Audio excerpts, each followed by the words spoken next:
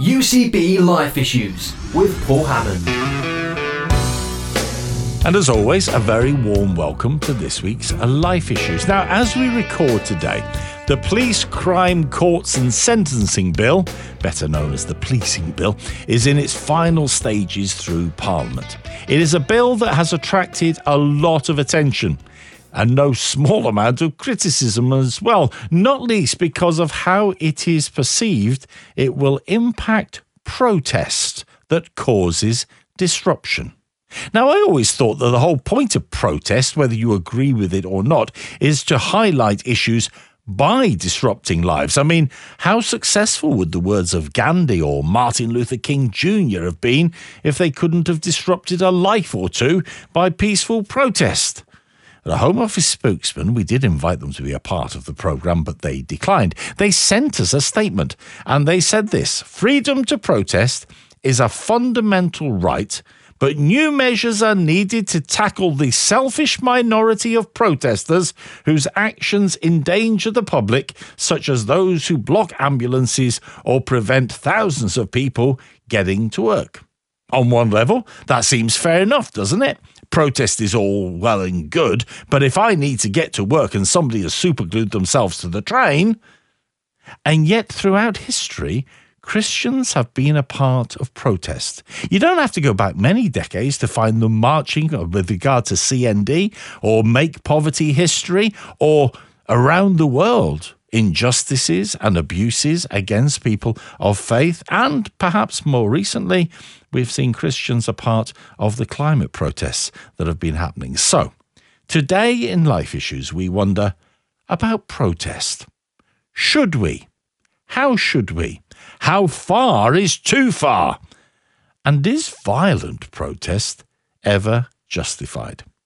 Joining me to explore this and to bring their perspective is Rachie Ross. Rachie is a part of Christian Climate Action, and she describes herself, amongst other things, as an activist and a theologian. Pete Morey is Head of Campaigns and UK Advocacy for Christian Aid, an organisation that has not held back from its opinions of the police bill to the extent that they've said MPs should do the right thing, support the amendments from the Lords and put an end to this dangerous attempt to put restrictions on peaceful protest. Strong words. So let's start with the bill. Pete, what are your worries about it?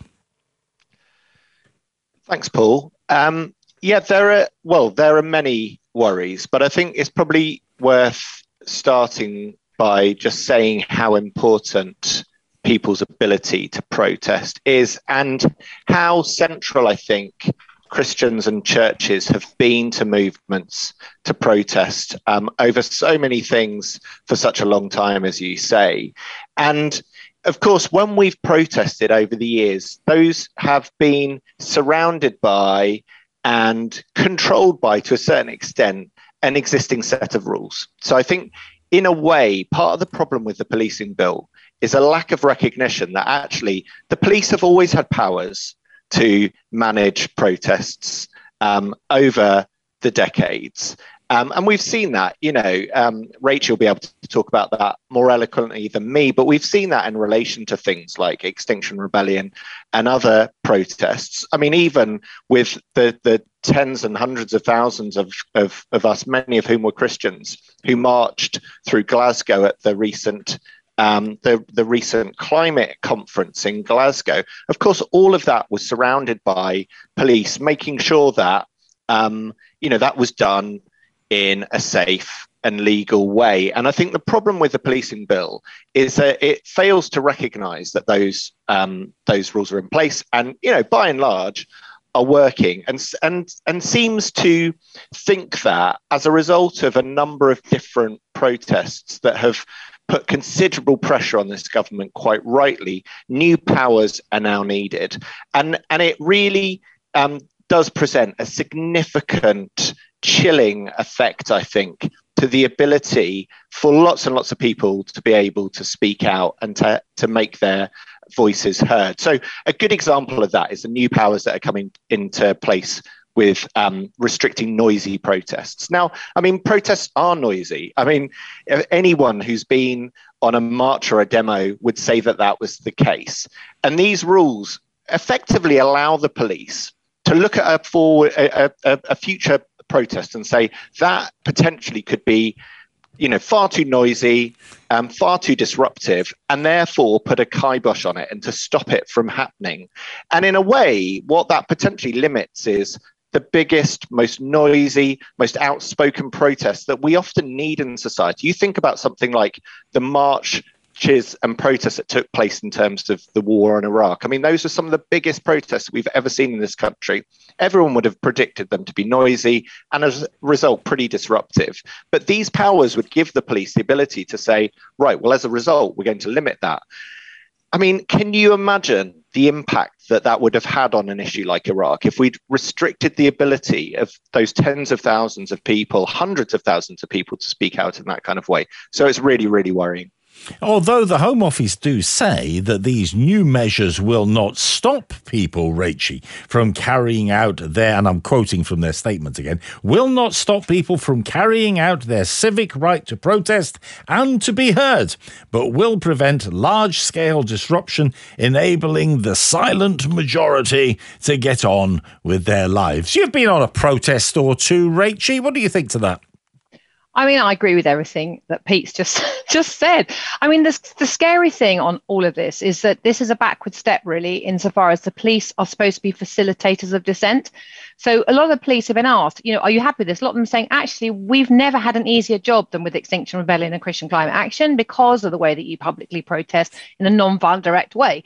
So, and then the government are sort of citing that the 1986 bill is now no longer fit for purpose, which just isn't true. So I think that's a sort of a greenwash or whitewashing there. But I think the thing is, it's not lost some of the irony. We have a government that works basically on squabbling. It's an adversarial form of government. They squabble, they boo, they shout, just tune into government question time. And you think, how are you denying the general public the right to noisy debate, which is what fundamentally protesting is? But I do just want to highlight something different here. Protesting in my book isn't the same as resistance. And I think that protesting is when I say that I don't like something. And that's the scary thing, is that Mark Coleman, a friend of mine, a vicar, he's been arrested yesterday for holding a placard which said Jesus wept outside the largest oil depot that keeps oil inside the UK, just standing there on a grass verge. He was standing, saying nothing with a placard. So this idea of clamping down protest is very real. So protest is saying what I don't like. Resistance is saying, actually, I'm now going to use my body as an effort to actually stop this injustice happening. So I think the concern is if there's stopping speaking protest, then what next? So I think it is a very major concern. But it is fair to say, isn't it? I mean, and the Home Office statement referenced there the silent majority. It is fair to say that during some of the Extinction Rebellion and protests, and perhaps to a lesser degree for you guys at Christian Climate Action, but there was... The silent majority were actually very vocal about their opposition to you having the right to protest, block their access to those trains, block the roads when they wanted to get to work. There was this sense of a disparity between the right to protest and the right to get on with your life. You say that, but what's interesting is those high media sort of cases. So you had the Colston statue throwing into the to the river, into the docks. You had the Canary train, all that. Those high cases and some of IB, they were unanimously by the jury found 100% not guilty, because the jury said it doesn't really matter what you say. We see this as proportional to the crisis we face, which is global, immediate. We've got to cut our carbon in the next 8 years in half, and at the same time, the government has now said, Paul, that we've got 40 new explorations of oil and gas in the North Sea. now, going live now. And then you're thinking, well, hang on a minute, you haven't got the right to publicly protest the fact that this is endangering life on Earth. So the jury, what I think is fascinating about this bill, and I'm really interested about non-violent direct action from the jury to see if you put this as law, which has now gone through 2 days ago, what happens if the jury say, it doesn't really matter what you say, government, we think this is a proportional response. It doesn't matter actually that we blocked a motorway for 24 hours, actually, because it's proportional to the threat to humanity, life on God's planet, to all ecosystems, all animals, and to see if they say not guilty. Then what are they going to do? And I think that is a fascinating, subversive, creative act of non-violent direct action. Bring it on.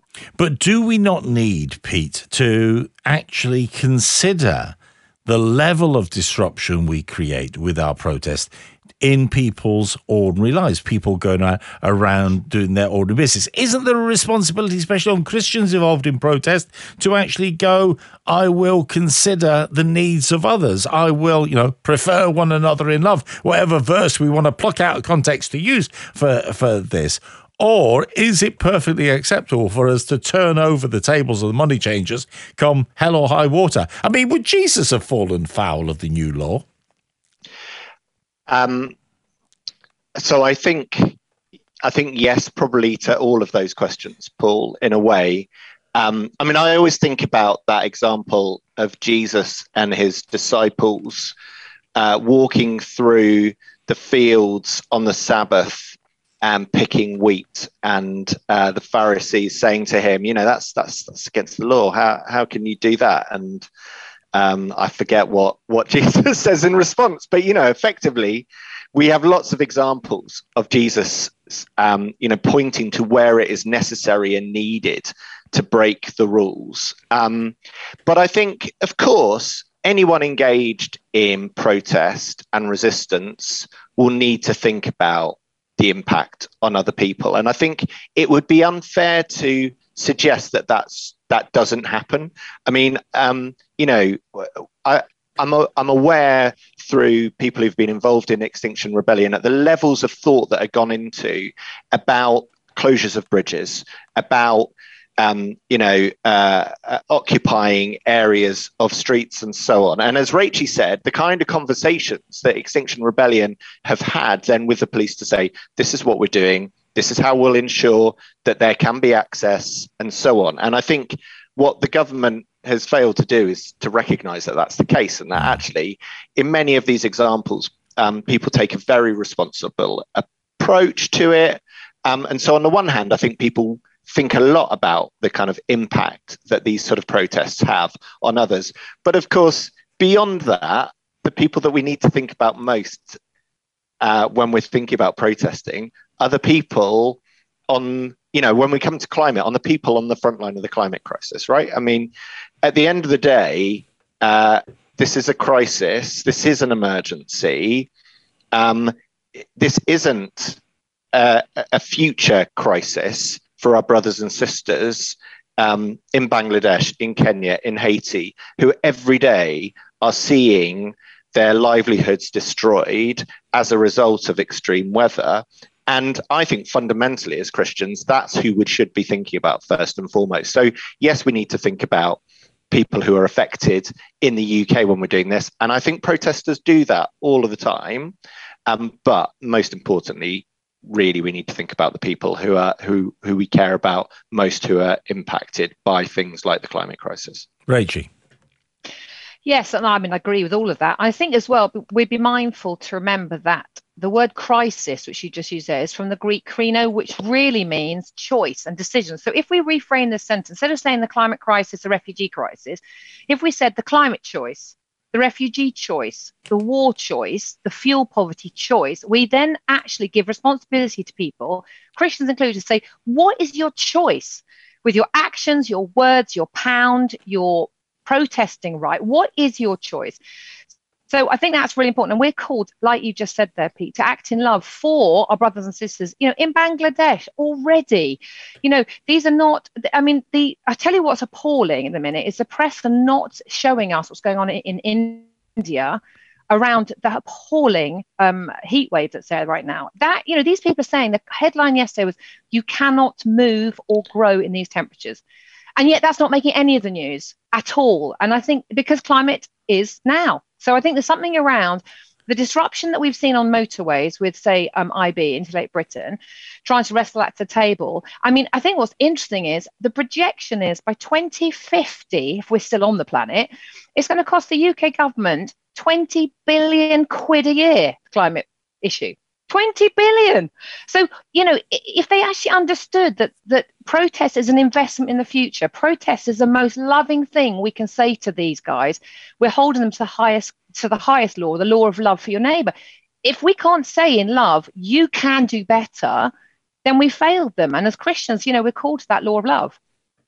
You're listening to UCB Life Issues. You can tell why we've got Pete and Rachel on, because they are very passionate about this. But should Christians protest? Is it actually a moral, even a faith responsibility for Christians to lift up their voice to protest? And what sort of protest then is acceptable? And how far is too far? That's just part of the stuff that we're considering today as we consider the right to and the responsibility to and the manner of and pattern of protest that we can take up. My guests are Pete Morey from Christian Aid and Rachel Ross from Christian Climate Action. ChristianAid.org.uk, of course, is the website, and ChristianClimateAction.org is the website for Rachel's organisation. And I'll confess, you both have referred there to your more recent than I protests. It's been a while since the 70s, and I went on a demo, but when you go on a protest, when you go on a demo, what are you hoping to achieve? And what are you careful of? Just a couple of thoughts from each of you on that. Rachel, let's start with you. Well, I think the first thing is to position it as when I go, it's a posture of life, and it's a spiritual posture. It's a whole way of life. So I'm not going on a protest. My life is trying to be consistent in that. And it's a joy, Paul, to be honest, it's a joy. And I go with this in mind, this great quote from Richard Rohr. He says this: Jesus lived simply and uncooperatively within the empire. So my job is to live simply and uncooperatively within unjust laws. When I go, what I'm mindful of is that these are real people I'm dealing with, who have exactly the same fear as me. I'm quite a fearful person. I'm an extrovert, but I don't like the thought of being arrested. So our natural posture is fear. And then that's when you have to pray into that and say, let me be courageous against unjust laws, which may not affect me directly. So it's that interspace between the people on the ground you're dealing with, the police included. You'll never hear, for example, Christian Climate Action or Extinction Rebellion chant shame on you. I've been to protests where they have. I will never do to another group of people what they have done to a minority group. So, there's none of that. There's honoring the God in the other. And that is something as Christians, which we bring with our other faith communities, unique, Yeah. Jesus doesn't say you love someone because they have a basic morality. He says you love someone because they've got God in them. And so that's kind of what I'm doing when I'm on a protest. Pete? Yeah, I think for me, it's an act of hope, because at the heart of going out and protesting and demonstrating about things is a belief that it's possible to change things and it's possible to be part of that change. So I think, similar to Rachel's point, I guess what I'm always thinking about on the protest is the people that I'm trying to convince to change. But at the center of that is a belief that they can be changed. And I think, in a society that can really often be very, very cynical about our leaders, about the political process, about life in general, actually protest is an act of hope and an act of being part of a willingness to say that this world can be transformed and it can be changed. So it's almost, you seem to be positioning it as protest rather than the negative thing that it's often portrayed as, I suppose, especially by those who are in power because they don't want to be protested against. You're actually positioning this as a building thing, a constructive thing, a building block in society? Yeah, I think it is a fundamental part of our society and part of a democratic society. There are different elements of what makes up, I think, a kind of well-functioning democratic society. And that might be, Parliament, that might be the law. But actually, I think what we might call civil society those of us in, everything from neighborhood groups through to charities, through to, protest movements and so on, we make up this incredible world of civil society that is a fundamental part of what makes a good society tick. And I think you can see that when you look at, other countries around the world where there are issues. I mean, you take the situation in Russia at present. There is very little to no freedom to protest in that country, and that is, that's fundamental to the problems that the Russian people face, because we don't have that. They don't have that ability to do that in the same way. So yeah, I think it is fundamental to how any good society should work. And so that's why things like the policing bill are dangerous, because you chip away at that stuff at your peril, really. So obviously, the fact that you both have been on the occasional demo in your time indicates that you think it's acceptable for Christians to go. But I wonder if I can flip that around a little bit and ask you if it's actually a Christian responsibility to protest. I mean, from a theological point of view as well, Rachie, is there we use the phrase speaking truth to power. We use that very glibly. I mean, I frequently use it in my program when people tell me I shouldn't criticize the government. But is there actually a biblical mandate and responsibility for going out and speaking out? Well, 100%. And I think one of the most sadly mishandled passages is Mark 5:38, where it talks about this. We've basically become a load of wet wipes. So the idea that Jesus says, turn the other cheek, give your undergarments and carry the bag, and go and check the passage out. We don't have time to go into the main details, but that is so tragically misrepresented. He was subversive. He was saying use creative energy like jiu-jitsu, martial arts, to take the power from the one who's oppressing you and throw it back in a way they're not expecting. So those three examples are all around. Take someone who's oppressing you and basically use that to constrain them, because they've put their own laws. So the slapping on the cheek thing means they have to treat you as an equal. The giving the undergarment shames the one who's made you naked. And the bag thing is the soldier would have to beg you to give it back. I mean, Jesus is so brilliantly minded and so politically savvy that we've just made ourselves a whole load of doormats. So to me, the tragedy is we have to reclaim who he was and how he said to live within the system, but to retain your dignity as a human being at all costs. And the other thing I think is a really great book written by Daniel L. Smith Christopher, who talks about Jesus was a political atheist. So he had no sense of nationalism. And what the church has got to do is we've got to understand that to create enemies, to create that sense of political division is not the Christian ideal. We have a higher source of love. So our rules, we have a moral responsibility to stand up against any unjust law. And just quickly before I hand back to Pete, I work with young people in crisis, and this is a young person's crisis. So the policing bill has basically said to young people, forfeit your future. You can't even stand up to protest that there's no point getting education, that you can't have kids, there's going to be no pensions, no world to even live in. And we're not even going to let you protest. And their mental health, 57% say they don't think we're going to make it. And I deal with kids cutting because of this. So we've got more responsibility to be an elder. I have to up my game as an elder and be the elder for these young people because they don't have the voice. Yes, they have the vote at 18. 18? What do they do until 18? So it's definitely our responsibility.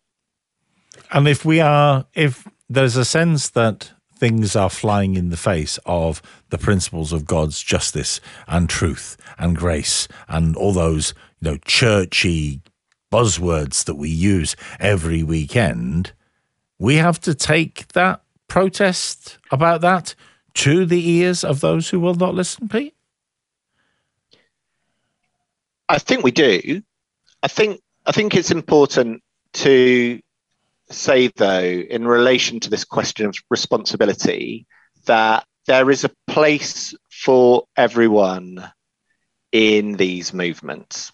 And I think we kind of need to recognize that protest, activism, campaigning, demonstrating can put people off, can alienate some people, and that some people, for lots of different reasons, may not feel that they've got a part to play in these kind of movements. And, not everyone is like me and Rachie. I mean, thank goodness not everyone is like me and Rachie, right? I mean, that's the joy of it's certainly the joy of the church. It's one of the things that I love most about being part of the church is that actually I rub up against people who are fundamentally different to me. And I would hate anyone, say in my church, to think, to be involved in standing against something that I believe in, I have to do X, Y, Z. Just as in church, we wouldn't say everyone has to go down to the front and preach a sermon, or everyone has to, be involved in the worship group, or everyone has to do prayers. There should be a place for everyone in these communities of standing up and speaking out about things, and the role that someone can play. I mean, just as in our churches, the role that people play in serving tea and coffee after the service is just as important as the preacher at the front on a Sunday morning. And I think that's the same in protest movements, that we can't ensure that everyone sees this as a responsibility. Therefore, that means that they have to get arrested, they have to go on a demo, they have to do X, Y, Z. I don't think that's the responsibility.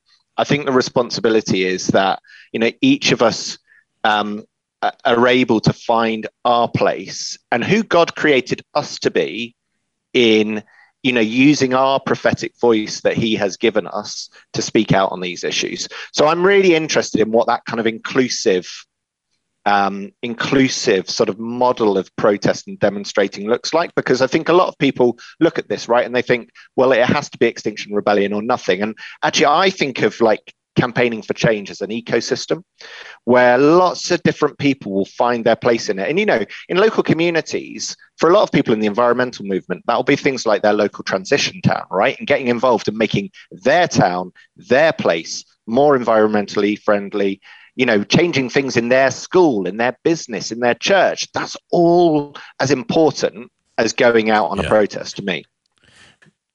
At the same time, an awful lot of folk will still think in terms of protest as going out on a demo, being a part of some form of direct action. So when we think about that, what type of protest is acceptable? I asked the question earlier on, how far is too far? How do we define the limits on what we will do to protest, Rachie? Well, it's interesting because Walter Wink, who's one of the guys, the go-to guys he does a brilliant book called Jesus and Non-Violence, and it's absolutely fantastic. And fundamentally, he says the golden rule is, well, non-violence means what you wouldn't want done to you, don't do to your opponent. And that's a good baseline kind of understanding. But what it isn't passivity, because Jesus says this third way. He's not saying, he says, don't run, don't attack fire with fire. But there's this third way, and that's what I was trying to explain around using subversive, creative actions. And I think what's interesting is every authoritarian state, I mean, Amnesty have come out today absolutely slating the bill and said that this is a draconian, backward, dark day for Britain.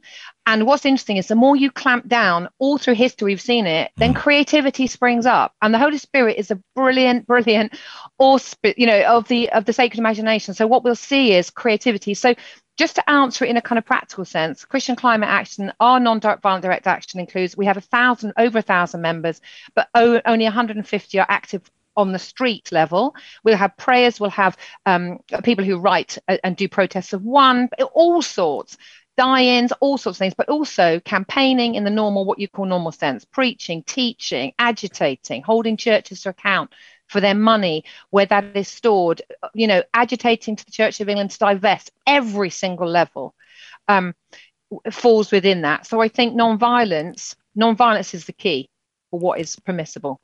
But I would just say one last thing to encourage people. I go as far as my courage takes me, and I am no different than you, Paul. There is many things I'd rather be doing. But when you've seen something, you cannot unsee it. Yeah. And I think for the church, for me, the sad thing is you cannot wake someone who's pretending to be asleep. I can wake you if you are asleep. I cannot wake you if you're pretending.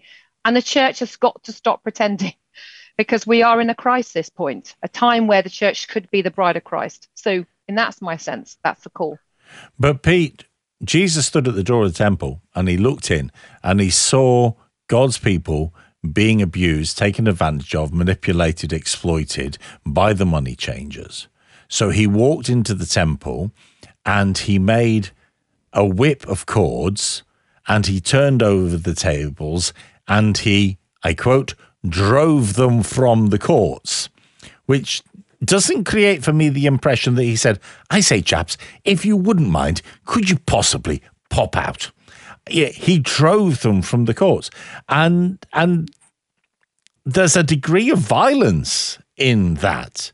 Does that mean it's acceptable in this day and age for me as a follower of Jesus to march into the, I don't know, Bank of England or the pensions department or whatever and start tossing books up in the air? So I think for some people, it certainly means undertaking action that will get them arrested. I mean, it undoubtedly does, Paul. I think, I'm just thinking, I'm here talking to you as a representative from a charity. And as a charity, we are bound by certain laws. And so the way that we campaign at Christian Aid is clearly going to be different than how individuals would or how non-charitable pressure groups and grassroots groups go. Because, fundamentally, our responsibility at Christian Aid is to the partners and communities that we work with in countries around the globe. And so we campaign on issues that relate to them. So I just want to make sure that I'm saying that in that context. But I think there will be occasions where individuals will campaign on issues that are of fundamental issues of justice, and where they will be arrested and where they will probably need to be arrested. And so I think that will on occasion include things which relate to destroying I can't think of the right word, but having an impact on property. For example. So the example that I always think about, Paul, is some of the pacifist protest movements of the last 20, 30 years, and in particular, the actions that were taken against British aerospace jets being sold to repressive regimes overseas. And many of those protest actions that were undertaken by Christians, right? Which included some of those Christians trespassing onto British aerospace property and damaging those aeroplanes that were going to be sold to repressive regimes. And as a result, they're arrested. They knew they were going to be arrested. They wanted to be arrested and therefore, face trial.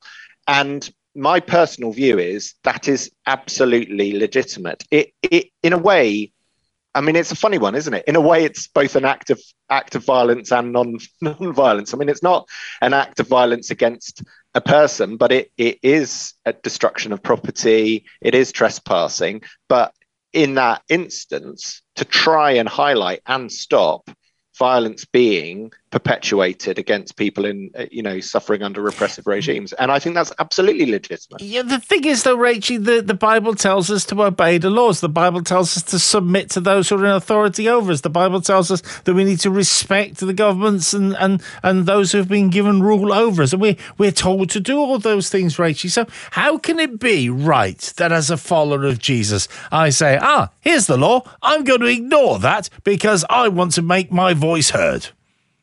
Well, I don't think it's about ignoring the law. I mean, Jesus' nonviolent direct action principles, which are clearly laid out all through the teachings, particularly in Mark and on the Sermon on the Mount, etc., would take on board this thing. You put yourself under the law. You respect the fact the law is there. We need laws, but when an unjust law is there, you break that law for the higher good, and you take the rap of the law willingly. Hence, we have Mark in our vicar in being held, having been arrested, and he will take potentially under this new law he'll have the policing bill, he'll have sort of defined fines and potentially 2 years in prison for holding a placard on a piece of land which he's not allowed to go against and stand there because it's oil, etc., etc., etc. So there's a sense in which we've got that but built in. Take the rap of the law. Hence Jesus died. I mean, that's the biggest form of nonviolent direct action, right?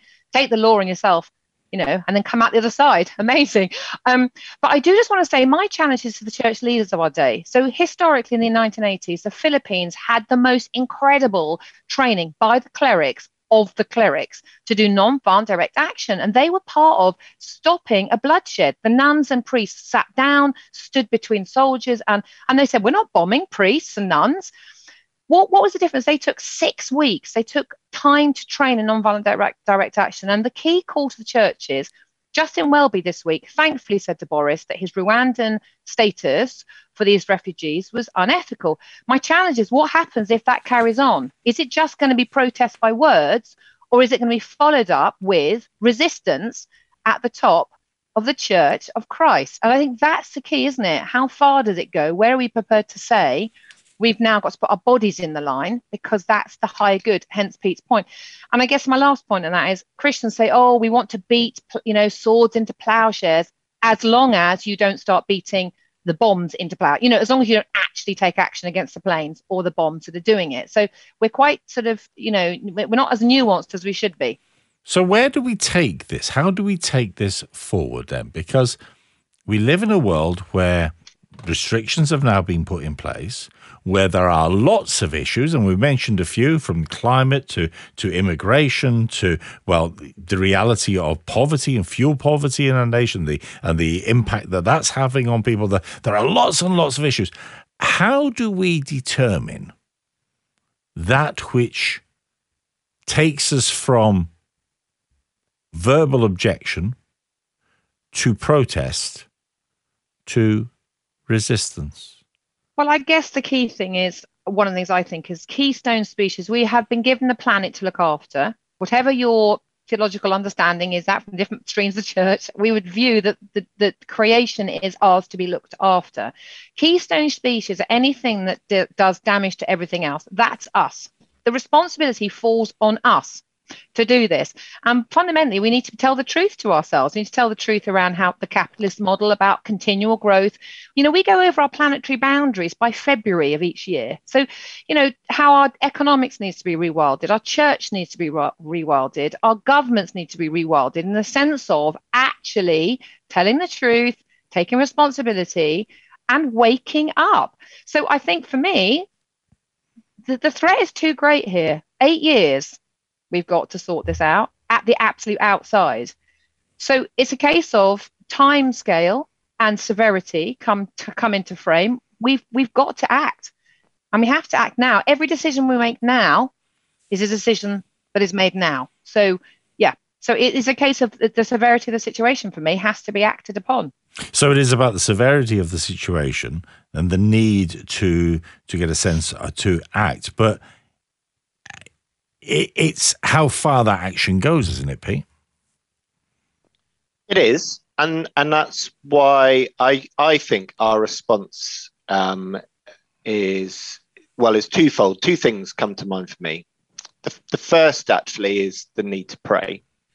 So I think, in the face of all the different crises and scandals that Rachie talked about, I think we should respond in prayer, because I think it is in that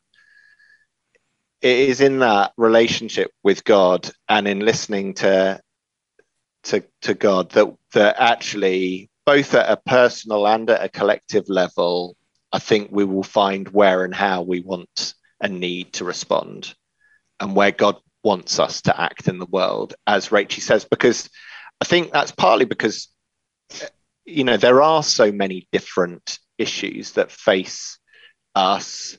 And I really, really believe that we all have a part to play. But I don't think my part and your part and Rachie's part is the same. And there's enough challenges to go around for each of us to find our part to play in that. And I really do believe that prayer is the place where we will find the answers to that. And then I think the second point for me is that we should do this hopefully. So, I think in the face of the challenges that we face, I think we need to be hopeful that we can make a difference.